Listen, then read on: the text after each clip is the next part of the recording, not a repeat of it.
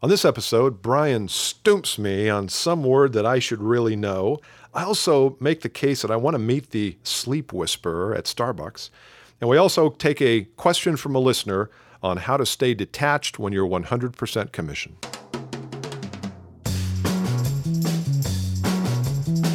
Welcome to the Advanced Selling Podcast, the longest-running sales training podcast created exclusively for sales professionals like you to help you create your own sales success. My name is Brian Neal. I'm Bill Caskey. You see me go off page here when I threw that little ad-lib in there? It's Mr. good. Ad-lib. I'm having trouble following you. Hey, we are on the road, people. Send us an email, listener at advancedsellingpodcast.com. Put in the subject line, come see us, as dozens and dozens of you have already. We were booking for 16. We're still booking for the end of 16 and now starting to look into 17. We'd love to hear from you if you'd like us to come visit you at your national sales meeting, your trade show, sales breakout, regional sales meeting, Avon meeting, Living room. What about a living room meeting? Tupperware. That's what I was some looking neighbors for. coming over. Didn't they used to do that in the 70s? They'd have Tupperware people party. come over and Tupperware. And your new Tupperware speaking party. fee is $4.86. Yeah, from the last. So this is the time to get it while it's going. It's hot, baby. How many have you sold of those? Hopefully zero. I've not checked with Jenny yet to make sure I didn't spend the bank. Well, you made the offer, though. If I were listening, I did. I would have taken you up say, on it. hey, these guys, they said. You said. Also, if you haven't done so already, there's a products section on the There would website. probably be a circumstance that you would go out and speak to a group for $4.86. Like if there would were be. top 100 CEOs of the Fortune 500 I or would do that. VPs of sales, you would do that for $4. And I wouldn't do it for free. It all depends. Do it for $4.86. No, that's right. That's you got my thing. Quid pro quo.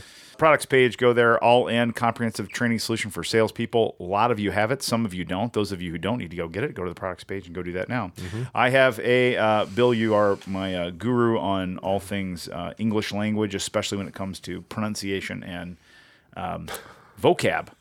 So I was on an airplane a couple of weeks ago, and the flight attendant came on the overhead speaker to talk to the other flight attendant, and she said, "Can you please tell them we need this type of water? Potable. Potable water, which means that you can drink it, right? Or trucks carry water, and it says non-POT. How do you say the word potable? This is not a quiz. I didn't know. No, I thought it was one thing, and she said it the other way. And I thought this is like a learning. I think it's potable. That's what she said too.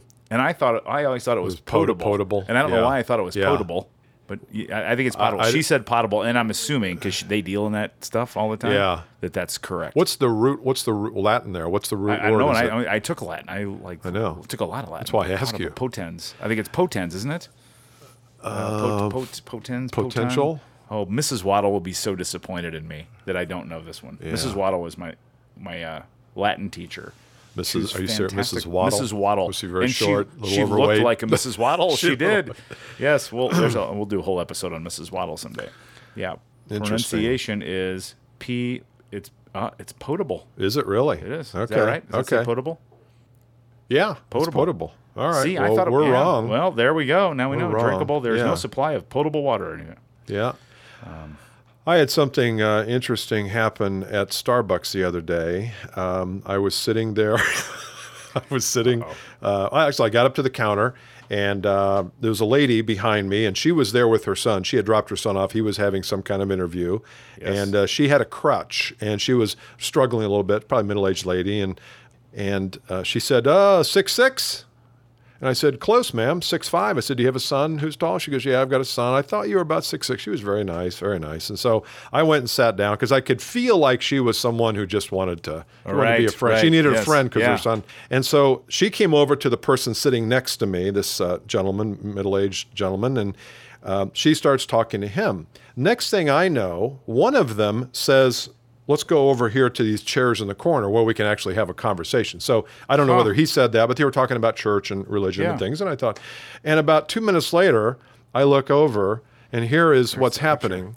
She is dead asleep, and he is reading something to her out of and he's literally talking. She's keeled over. I don't know if she's dead or she's asleep, but I thought, oh my gosh, You wanted to put that picture up on the website. I will. Travis, We'll put it up on the website so you can see it. But it's an example of how Good. You know, you could bore someone to sleep, and I think he did it. So now I'm interested not in her because I haven't seen, but he's in there a lot. I got to find out what he said. It's like that character in the movie Airplane, where everybody he sits to ends up committing suicide because they can't. He's so boring, right? He can't. That's true.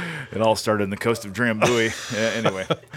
Okay, question today. We have a great question from, I've noticed, I'm telling you, all of these voice memos, the quality continues to improve. And those of you who are sending these in, that's a huge compliment. A huge compliment coming from Bill Caskey that the quality of your audios are strong. Well, Lauren, who sent this one in, I actually sent a note back, said, very good question and very good audio. Very funny. good. She thought that was funny. So let's hear it. Let's do it. Question from Lauren. And by the way, if you have not sent us a question, voice memo the question and send it to us at listener@advancedsellingpodcast.com. So here's Lauren's question.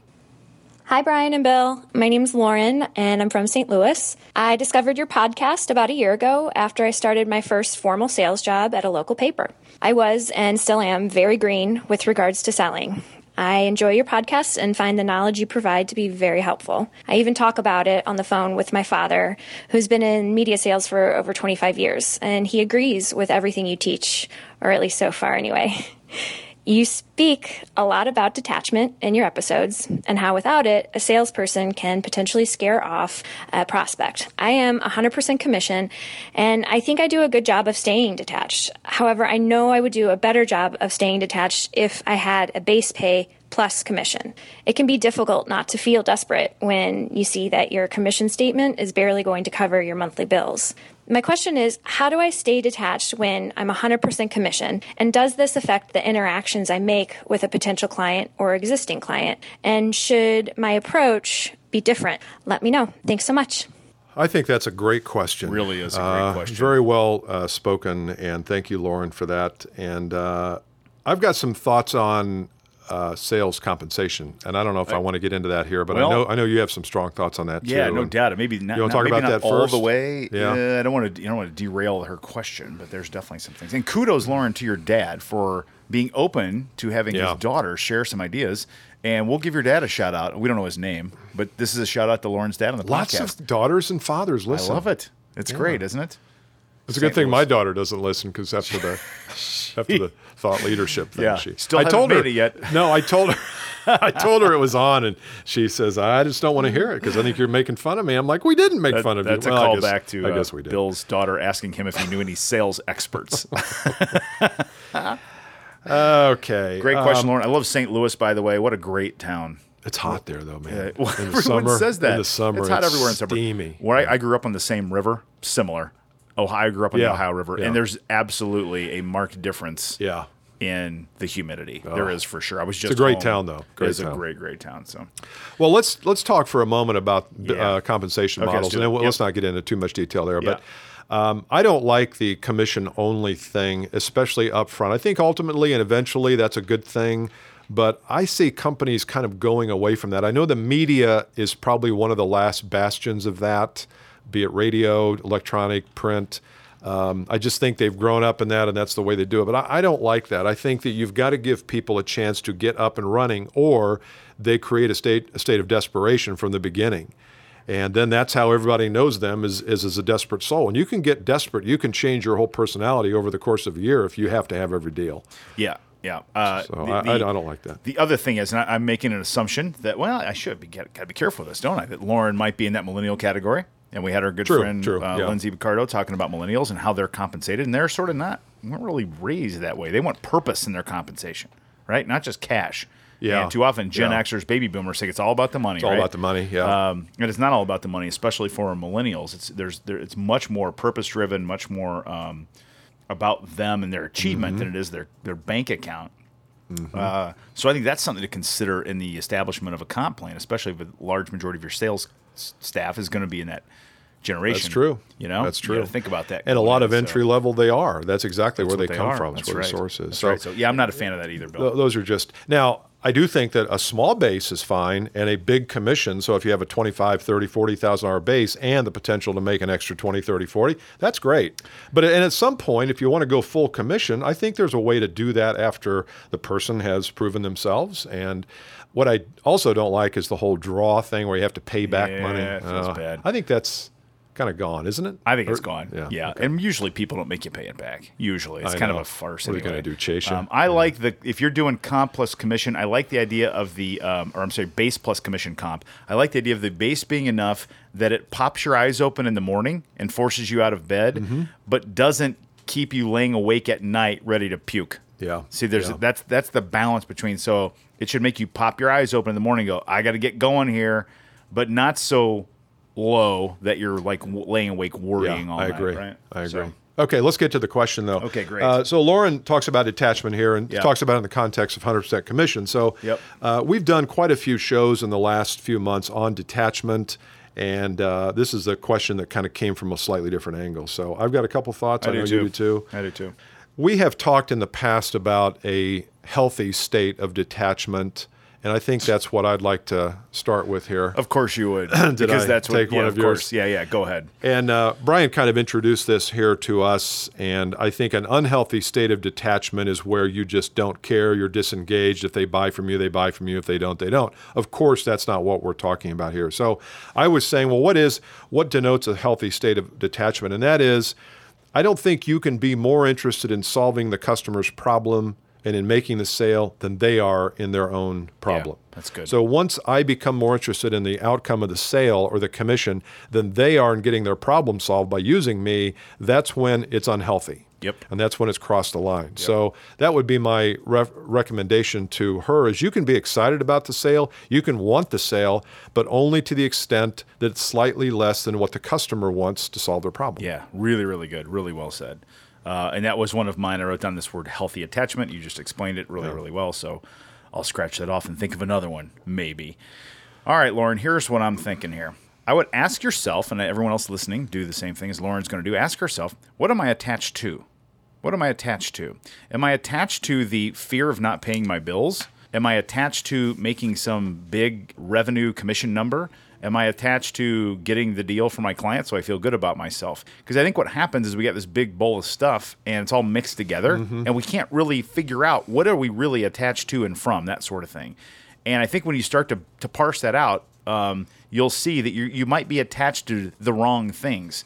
So you may be attached to the fear of not being able to pay your bill and have to call your dad, not just talk about the podcast, but actually ask him for some money. You might be attached to that, or you might be attached to success in your career or something like that, right? That's probably how Lauren positioned it. Hey, Dad, how do you like the podcast? Oh, it's great. Hey, by the way, struggling a little bit here. Got too many weeks left in the month. Rough month. Yeah, wasn't my fault. It's just a timing thing right now. So can I borrow a couple extra bucks? It's summer. Everybody's sure, on vacation. How about $52,000? Be a good base. Yeah, exactly. So it's a good thing to do, though. Ask yourself, what am I attached to?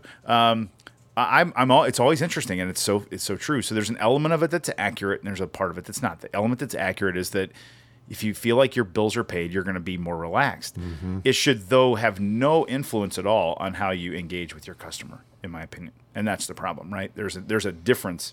Excuse me. She asked, should I be acting differently or behaving different or something like that? Right. And my answer to that is absolutely not. No, you should not be acting at all differently. And then if you are, that's where you have to look at the things we're talking about here to keep you from that. You know, Daniel Lappin, the rabbi version. Rabbi. Thank you for clarifying. He was on our show, and I've had lots of people who have said they've purchased his book. I think it's called Thou Shalt Prosper. Yeah. And on his podcast, which incidentally is a very good podcast, and he talks about lots of things, political things and parenting things and communication relationships. But he says he talked about attachment once. I'm sure he got it from us. He talked about attachment once, and he calls it enslavement. Ooh, and he says, and you said, what are you attached to? He would say, what are you enslaved by? Wow. And he likes this concept of enslavement because it really it sounded like him. It really goes down. It really speaks at a different level. And what are you a hostage to? What are you enslaved by? Good. Bills, Yes. having to go back to your dad. Same kind of answers. Lifestyle, But I think we can get enslaved by things, and until you really pick it apart and look at the bowl that has all that in it, you really don't know what it is. That's right. And also, I think, and this may be another my second point here, and that is, what are you replacing detachment with?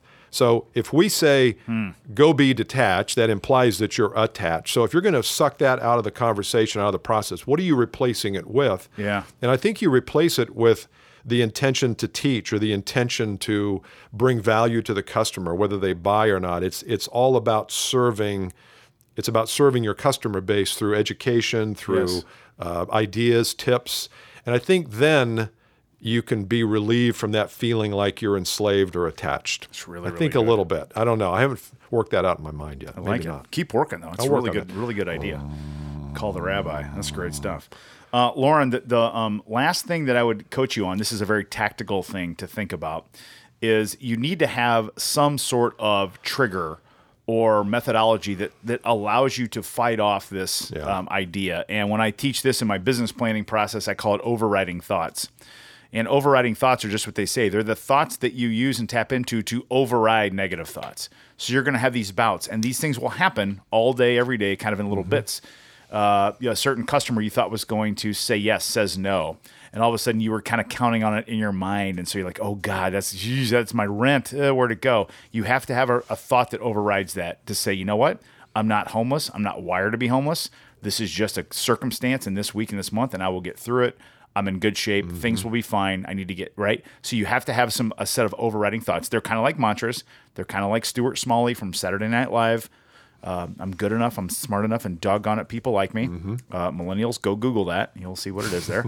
But you need to have some overriding thoughts to combat these scarcity feelings. These are really scarcity-based things that are causing your attachments. Yeah. I had one more thing, and then we'll close it up. And Lauren, once again, thanks for the question.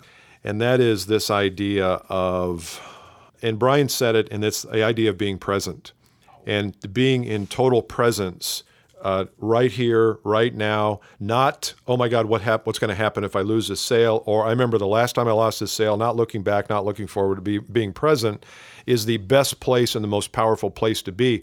You cannot be attached in the present.